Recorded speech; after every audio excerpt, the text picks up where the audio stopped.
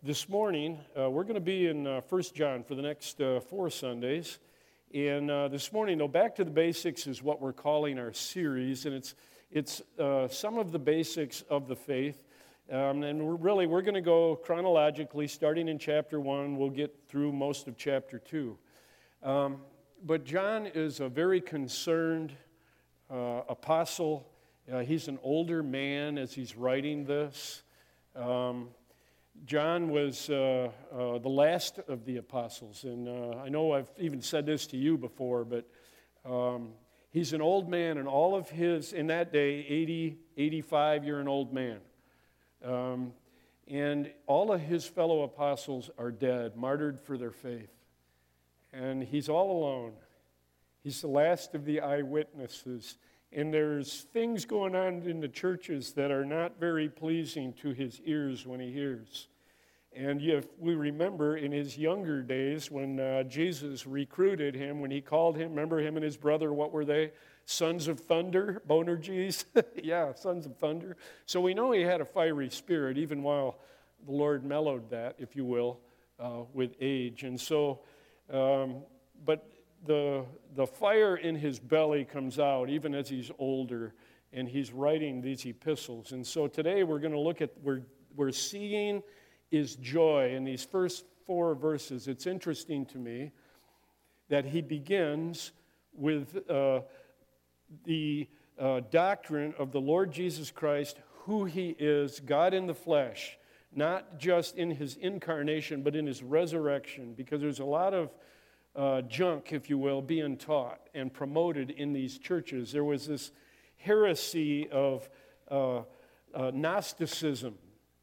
And this Gnosticism was pretty early, forms of it in John's day, but essentially it talked about this mystical higher knowledge where I can achieve this higher level of knowledge, and if you're one of the initiated, then you have an insight that nobody else has. There are those who have it and those who don't. And the Gnostics would even say they get to the point that that there's such a higher level of knowledge that what I do in the body doesn't even matter. This Platonic idea that the spirit is good and matter is evil. And so then the Gnostics were at the point where, so what I do in my flesh doesn't matter because I have an inside track with the Lord. And there was this polish and spin being put on the gospel. And then there's this idea of that Jesus only seemed to be real because if matter is evil, certainly a holy God would not unite with matter in flesh. So he could not have been a man in the flesh. And then even more so, there's another group who said not only that, the man Jesus, he was a good and godly man, but the Spirit came on the man Jesus at his baptism and then left him before the crucifixion. So there's all these heretical lies being taught into the church, and John's on fire because the gospel is under attack. He was, we believe, tradition. We say tradition. The historical records that we have, there aren't a lot. But it's believed that John somewhere, well, we know for certain that he was on the Isle of Patmos. So that we know for certain because he says that in Revelation in chapter 1, verse 9, specifically that he was in the Spirit on Patmos. Now, I've got a map. Put that map up there. Yeah, there you go. There's Ephesus with the arrow. That's where we believe he's writing from. The oval circle there, that's where Patmos is. There were mines on Patmos. The Romans would banish people there to be slaves to work in the mines. We don't have records of John working the mines, but he's on Patmos. Perhaps that's what he was doing. Who knows? But we know that that's where he wrote the Revelation. It's believed, though, that at a certain point, Domitian, the emperor, he died in 96. Somewhere between 90 and 96, John was allowed to go back to the mainland, and he located himself in Ephesus. So he's in Ephesus, and he writes his gospel. He writes 1st, 2nd, and 3rd John, the epistles in Ephesus. We know the Revelation was written on Patmos. And so he has suffered much, and he has little tolerance for those who will distort the gospel because he's seen too much blood shed, too high a price paid, and he knew Jesus in the flesh. And so these first 4 verses, as we look at it, we'll see that as it comes out in a very, very stark way. And this John, this older man, the last of the living apostles, can you imagine? John's coming to town. He's the last one. Oh, and he was one of the 3, right? Remember, Peter, James, and John? The other guys weren't there when Jairus' daughter was raised. He was. The other guys weren't there on the Mount of Transfiguration when the veil got cracked back a little bit and the glory of Christ. And then there's Moses and Elijah. He was. And he's the last of the group. And he has tremendous sense of responsibility and love toward the true saints of God, and he has no tolerance for those who would pervert the gospel. And he's very tender for the church. We'll see that here. In his writing, he'll use that word children. He's not putting anybody down. But here's this older man who has spent the last 60 or more years since Jesus left in intense fellowship with the Spirit and in study of the Scripture and writing his word and visions of the revelation in all of this.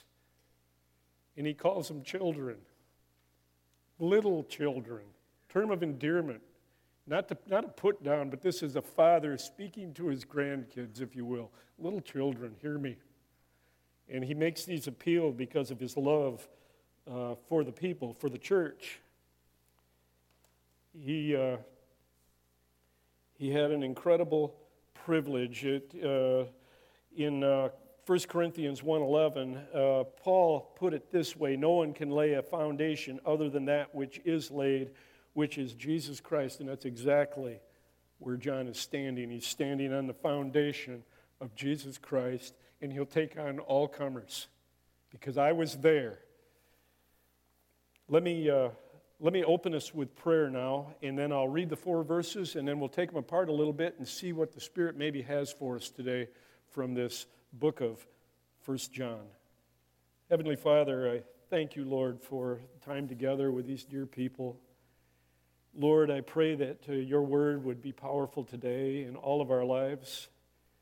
It is your word. I pray that it would be handled properly today. And Lord, that you would speak to our hearts and our spirits as we live in a day that in many ways is battling against your Christ.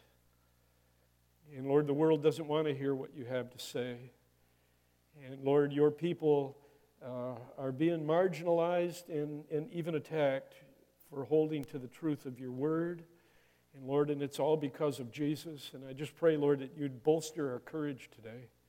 Help us to remember who Jesus is and what you've done for us. So, Lord, guide our thinking now, I pray, as we look at your word. In Jesus' name, amen.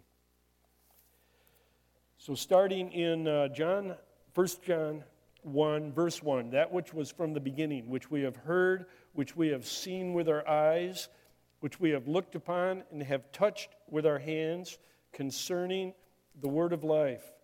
The life was made manifest, and we have seen it, and testified to it, and proclaimed to you the eternal life which was with the Father and was made manifest to us. That which we have seen and heard, we proclaim to you also, that you too may have fellowship with us. And indeed, our fellowship is with the Father and with his Son, Jesus Christ. And we are writing these things so that our joy may be complete. You notice right out of the box, the main thing that we can discern by what he's addressing. We can discern from that what he's refuting, and he addresses immediately the reality of who Jesus is. Now, it's interesting there in verse 1, that which was from the beginning. That which was from the beginning. If you're like me, if you're familiar with the Gospel of John, okay, that which was from the beginning. How does the Gospel of John begin? In the beginning was the Word, and the Word was with God, and the Word was God. The same was in the beginning with God. In the beginning. Now, when I read John, the Gospel of John, and I say, in the beginning was the Word, where does my mind go? In the beginning, God created the heavens and the earth. You notice the parallelism there, that in the beginning, and I think it's very intentional. In the Gospel of John, so you're beginning creation, in the beginning God. Gospel of John, in the beginning the Word, and it mentions a little farther down there that, the Word, the Logos, the Word, He's the creator. He's the creative agent. So that goes right back to Genesis 1. Now here, that which was from the beginning includes all of that, but specifically he's saying that which was from the beginning of the ministry, the gospel ministry of Jesus Christ, specifically the 3 years that Jesus lived and ministered. From the beginning of that which was from the beginning, because he's talking about incarnation, the reality of who Jesus is. Probably more specifically that last week, when he enters Jerusalem and Hosanna, and all that went with that, and his arrest, his trial, his death, his resurrection, the 40 days after he ascended, John's authority to speak, he begins to lay out, and it's the authority of firsthand knowledge. From the beginning, I was there. You remember, he was one of the first disciples that Jesus recruited. And so he's been with the Lord from the beginning of his ministry. We know that beneath all of that, in the beginning was the Word, and the Word was God. But he's building his case about the deity of the man, Christ Jesus. That which we have heard and seen with our eyes. He describes reality as he's personally known it. So in verse 1 and 2, he mentions seeing 3 times. So in verse 1, seen what we have seen with our eyes, and which we looked at, there's 2 times. Then if you skip down into verse 3, the life was made manifest, and we have seen it. So 3 times in the first 2 verses, he's mentioning the fact that I was there, I saw, I'm telling you, I saw. It's firsthand testimony to the fact that Jesus Christ is real. I was there. I saw it with my own eyes. Of course, today, with virtual reality, we may question eyewitnesses of a lot of things and all that's going on. But in his day, this is the firsthand testimony of an apostle. Interesting now. This is Jesus in Luke 10. Turning to the disciples, he said privately, "Blessed are the eyes that see what you see. For I tell you that many prophets and kings desired to see what you see and did not see it, and hear what you hear and did not hear it." And John says here, what we have seen with our eyes, what we have heard, which we have seen with our eyes. Then Jesus says, your eyes and your ears are blessed for what you've seen and hearing here. Of course, you're going to pay a tremendous price for what you're seeing and hearing. That would be in the background of Jesus' instructions. You'll pay a tremendous price. But blessed are you. He's using the language of apostolic witness. This is a higher level of witness. This is, remember when John came to town to preach, when he gave the word of God, that is God's word. It's not the same today. There are no apostles on the scene that have that same anointing of the Lord that the apostles had. And when an apostle says, I was there, that's a high level of witness. It's very interesting, though, that this idea of seeing and speaking. So we're familiar. A couple of examples, though, I wanted to give us. One in Acts 4. Peter and John, remember, they're in the temple and they're preaching, and they say, you can't do that, and give them a little trial and send them out of the room to talk about it. What are we going to do with these guys? And then they're in verse 18 of chapter 4 in Acts. So they called them, charged them not to speak or teach at all in the name of Jesus. But Peter and John answered them, whether it is right in the sight of God to listen to you rather than to God, you must judge, for we cannot but speak of what we have seen and heard. There it is again. What we have seen and heard. This is an apostle saying, I heard it. I heard his teachings. I was on the mountain. I heard the voice of God out of the cloud. This is my beloved Son. Listen to him. Of course, Peter was talking. I was there. Interesting, as he does this, he says, which we looked at.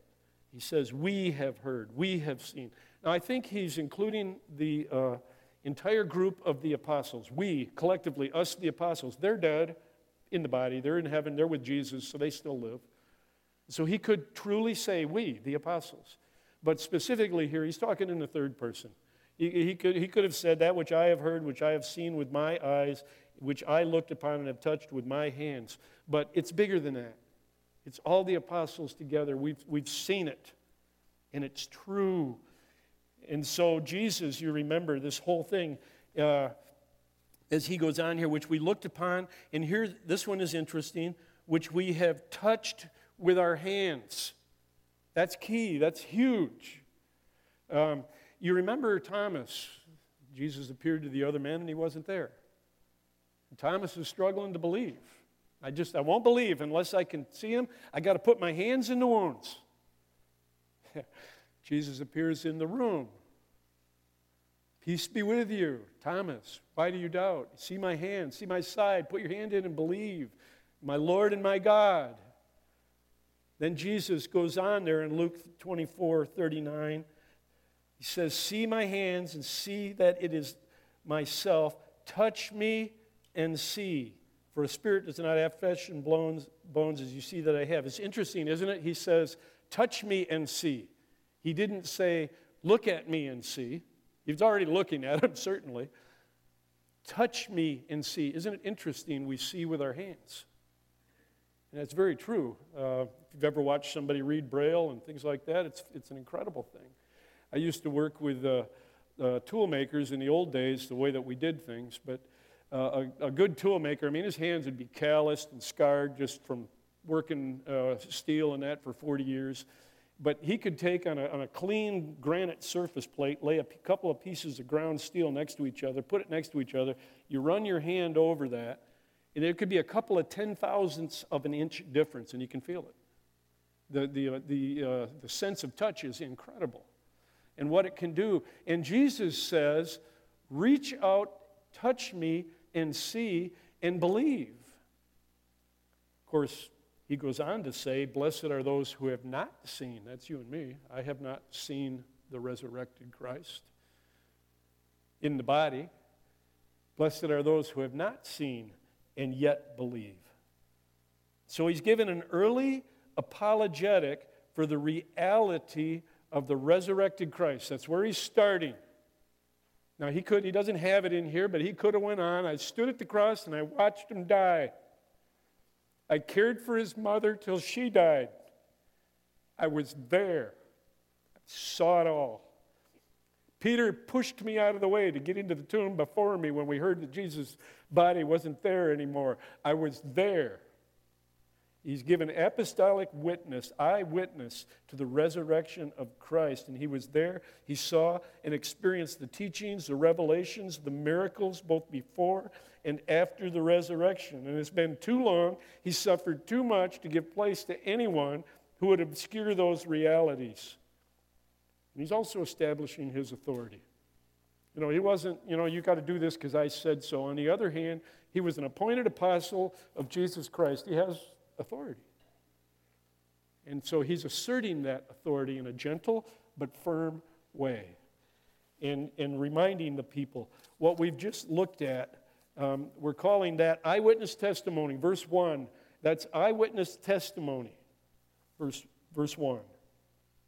Then life itself, as we go on in verse 1, concerning, so that which we looked upon and have touched with our hands concerning the word of life, the life was made manifest, and we have seen it, and testified to it, and proclaimed to you the eternal life which was with the Father and was made manifest to us concerning the word of life. Back in John chapter 1, verse 4, in him was life, and the life was the light of men. Jesus, this word of life. Now, it's interesting. I don't know what translation you have in front of you today, but that term word there, word of life, the term word. In many of the translations, the W will be capitalized. And so if you have New American Standard, it's capitalized. I think NIV is capitalized. I'm using ESV today. and it's a lowercase w. It's interesting. It's how the translators, as they look at this text, so we know, for instance, go back to the Gospel of John, Word, in the beginning was the Word, that's big W, because there's no misunderstanding. He's talking about the Logos being God there. Now here, where the ESV has chosen to translate it lowercase, it's a distinction without a difference, really, because the Word of life, what is the Word of life? It's Jesus and the resurrected Christ. So you could almost say these are words about the Word. It's still pointing to Jesus. It's about Christ, but it's a nuance in translation that I just found interesting. And so concerning the Word of life, and so that title is used to emphasize and make clear that the one who came was God incarnate back there in John chapter 1. And here, the Word has reference to that, but the emphasis is on the completion of the mission of the incarnate Word, the Word of life. He says the Word was made manifest. He says that 2 times here in one verse. The Word was made manifest. That is, to render apparent or cause to be seen. It was manifested before us, as we've already outlined. This isn't just something I heard this little story about this Jesus guy. It was manifest. He was real. He spoke to us. I heard him. I touched him. I watched him eat. Remember, and I'm forgetting the reference, but he asked them after his resurrection, do you have any fish? So they saw him eat. It's not a ghost. It's a real body, digests food. He was manifested to us. No question of the reality of what we have seen. And we have seen it. There it is again. And testify and proclaim to you that you may know with us. Jesus had told his men ahead of time. Night before his betrayal, night before he died, upper room discourse there in John. Chapter 15, verse 26 and 27. He had mentioned earlier that I'm leaving, but I'm going to send the Helper, and when the Helper comes, whom I will send to you from the Father, the Spirit of truth who proceeds from the Father, he will bear witness about me. And you also bear witness with me because you have been with me from the beginning. They weren't with him from the beginning of creation. They were with him from the beginning of his earthly ministry. And they walked with him, and he recruited them one by one, and then he taught them, and took them places and showed them things that are hardly believable except for the fact that the living God did it in the flesh, walking on water, feeding 5,000. I mean, talk about a bread machine, right? I mean, I don't know how there's God just making stuff. Amazing. And they had those experiences, and then you're going to be my witnesses. And John, of that group, he's the last one. And it was made manifest. We have seen it. We testified to it and proclaimed to you the eternal life which was with the Father and was made manifest to us. And so the giving of the Spirit. The Apostle John, over all of these years, has taught, and he's traveled, and he's wore down, and he's tired. He's getting near the end of his life, and the gospel is under attack. And he starts out with the fact, no, I was there. Don't let anybody tell you anything else. Jesus Christ was resurrected in the flesh. He's God. I've seen it. I know. It's true. Now he goes on here because a little bit of the so what. Well, there's true fellowship, because this is where true joy is found now. Its basis is the reality of who Jesus is, and that he is the resurrected Christ, and that in his sacrifice he paid the penalty for sin. He didn't die just willy-nilly. It was totally under his control. He died when he was ready to die. It is finished. Then he died, and not before, because he had a mission. And John says, this is where we can have fellowship. Look, I've told you this stuff about Jesus that which we have seen and heard, verse 3, and we proclaim him also to you, so that you may have fellowship with us. And indeed, our fellowship is with the Father and with his Son, Jesus Christ. To this point, John has been talking when he uses his we and our, as I mentioned earlier. He's talking about me, not you. In other words, I, John, not you. You haven't had these experiences. You haven't seen the resurrected Christ. You didn't see the miracles. You weren't there on the mountain of transfiguration. So us, we, the apostles, not you. Here he makes a transition. That which we have seen, we the apostles, not you, and heard, we the apostles, proclaim also to you, so that you may have fellowship with us. Then he says, indeed, our fellowship, us, we the apostles, and you. All of us can have fellowship with the Father and with his Son, Jesus Christ. It's the inclusiveness of the gospel. Once you're inside the family of God, we have true fellowship with the Father, with the Son, with the Holy Spirit, but then with one another. Because we're brothers and sisters in Christ. And he's the common denominator that brings us together. And he's the one, as John goes on in this epistle, that's the appeal in everything that he's going to battle against. Whether it be the Antichrist, whether it be the pride of people, or whatever it is he's battling against, the rallying point is, but Jesus. That's where it begins. That's where our fellowship begins, so that you may have fellowship with us in our fellowship. You, church, me, John, and the other apostles, our fellowship is with the Father and with his Son, Jesus Christ. It's interesting that he says here at the beginning of verse 4, we are writing these things. That little phrase, we are writing these things. He writes something similar four times in this book. Here in verse 1, or chapter 1, verse 4, I write these things that our joy may be complete. We'll look at that in a second. Chapter 2, verse 1, my little children, I'm writing these things so that you may not sin. We can learn some of his purposes here. Chapter 2, verse 26, I write these things to you about those who are trying to deceive you, the Gnostics, who want to tell you that Jesus is not real, who want you to live as if what you do in the body doesn't even matter, that you just do whatever you want. The liars, I write to those who are trying to deceive you. And then chapter 5, verse 13, I write these things to you who believe in the name of the Son of God, look at, that you may know that you have eternal life. That's why I'm writing this stuff. This older man, he's on fire. They're attacking my Jesus, and they're attacking his people, and he's on fire. And he writes it, look at, this is what's really sweet. And we are writing these things so that our joy may be complete. Completeness of joy is found in the presence of our Lord Jesus Christ.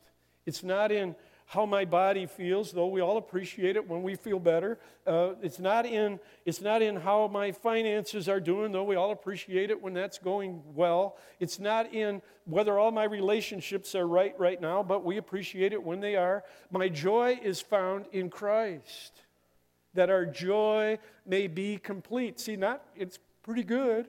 It's complete. It's done. Any other stuff, man, that's gravy. That's making it that much nicer.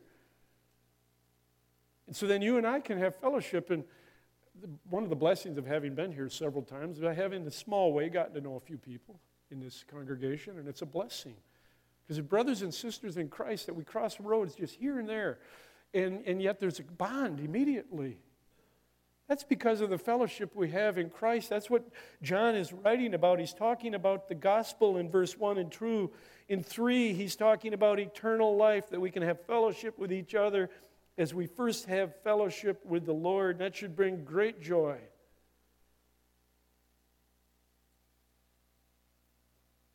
You and I can fellowship unto eternal life with the Creator God, and as a result, we have true fellowship together. It's true fellowship, and praise God for it. And that's interesting to me in this whole epistle that he's writing here. He begins right there. The reality of who Jesus is, the gospel, and this is why it matters. Your fellowship with God, my fellowship with God, that our fellowship with one another, it all hinges right here. And if this doesn't hold, if the center doesn't hold, everything else falls away and doesn't even matter. Just go out, act how you want, forget about it, just live life to the fullest. And he's saying that's not where true joy is. True joy is in knowing Jesus. Our fellowship is with the Father and with His Son, Jesus Christ. The psalmist said in 16:11, it's not on the slide, but you make known to me the path of life. In your presence there is fullness of joy, and at your right hand are pleasures forevermore. And isn't that true? Right there at the throne of the living God. There's a lot packed into these 4 verses and more that we could develop here, but so I have 3 conclusions that I've drawn from this. There's certainly more, but let's look at these. So the first one is we have a rich testimony and ample evidence to the reality of who Jesus is and what He has done. A rich testimony, we have ample evidence. Do you know, for instance, the Gospel of John, and I'm no expert, but from everything that I've read, the Gospel of John is one of the most attested books of antiquity. More documentary proof that what we have today reflects what he actually wrote. They have a fragment from the Gospel of John, some dated as early as 100 AD. That would only be like 5 to 10 years after he wrote it. Some will go 125, 150 on that, but nonetheless, way back to the beginning. Far better document in hundreds and hundreds of manuscripts. They know for certainty, the scholars, the text you have, that's what John wrote. We have ample evidence to the reality. As John said there in verse 1, that which we have heard, which we have seen with our eyes, which we have looked upon, and have touched with our hands concerning the word of life. And as I mentioned earlier, as Jesus followed up with Thomas, blessed are those who have not seen and yet believe. You're blessed if you know and love the Lord Jesus Christ. You're not fools. You're not naive simpletons who, kind of like, well, we want this, got to have a little hope in life, so maybe this Jesus thing will work. No, you're convinced. If you know the Lord, there's no question. Jesus is real, and He's God. We've seen Him work. And He's not intimidated by what's going on in our world. One of the things that we've got to watch, though, this doctrine in our life is often under attack in subtle ways. So there's a lot of movies, TV series, and other things which can be very helpful. I'm not down on these things, so don't hear that. But one of the things that we got to watch is when you see something. So you see a movie about the crucifixion. Or you see a series about the life of Jesus. And you can learn some stuff, but there's a lot of embellishment that has to happen to make something like that be a cinematic production. And sometimes we can lose fact with fiction.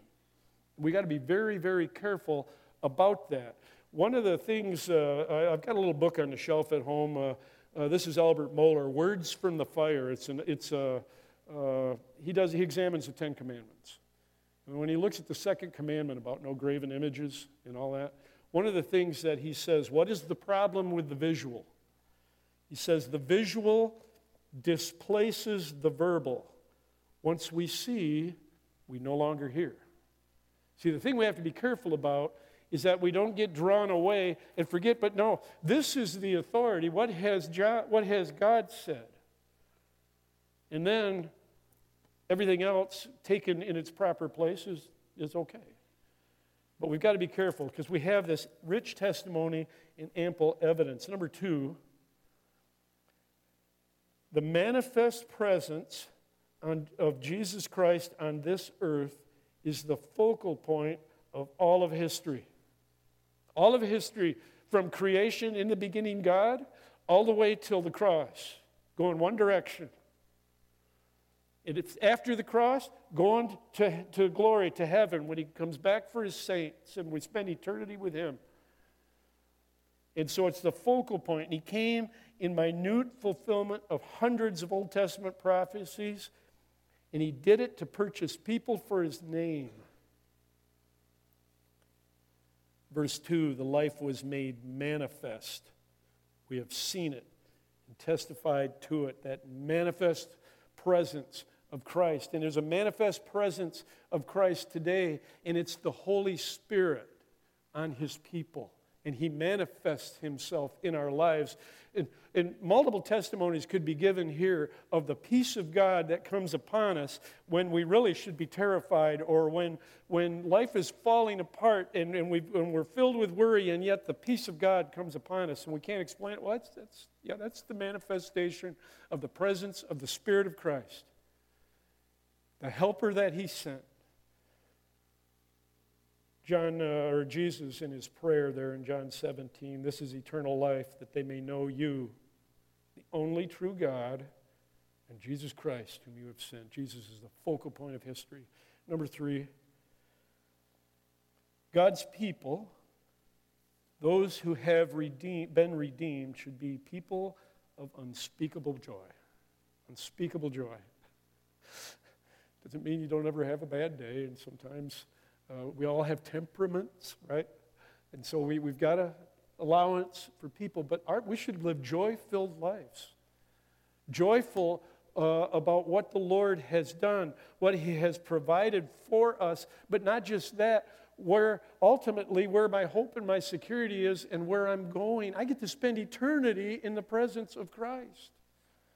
And it's not we're just sitting around playing harps. He's got stuff for us to do. And we're going to be filled with joy, and there'll be no more pain, there'll be no more death, there'll be no more sickness, and all of this.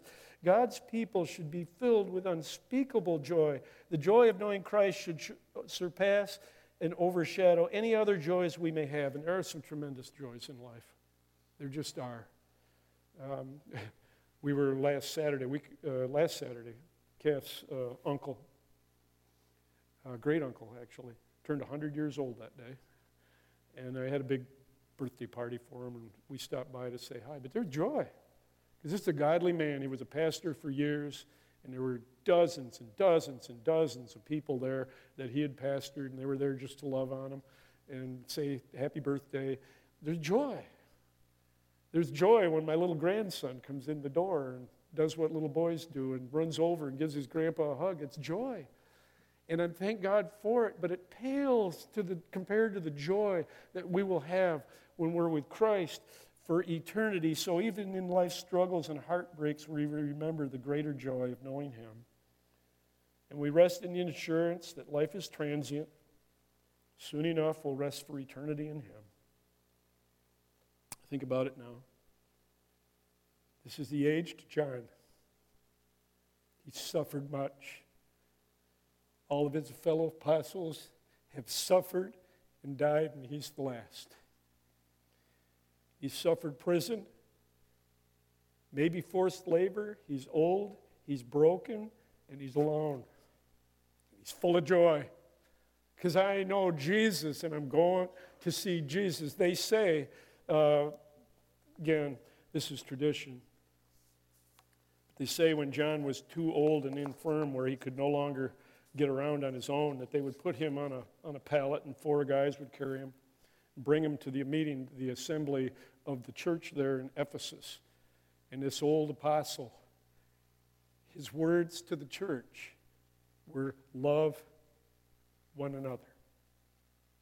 Over and over and over, love one another. John, why just love one another? If you love one another, you can't do that without first loving Jesus. So if you love one another, that's the manifestation of the love of Christ in your heart and in your life. We're seeing his joy. We see Jesus. Ultimate joy is coming.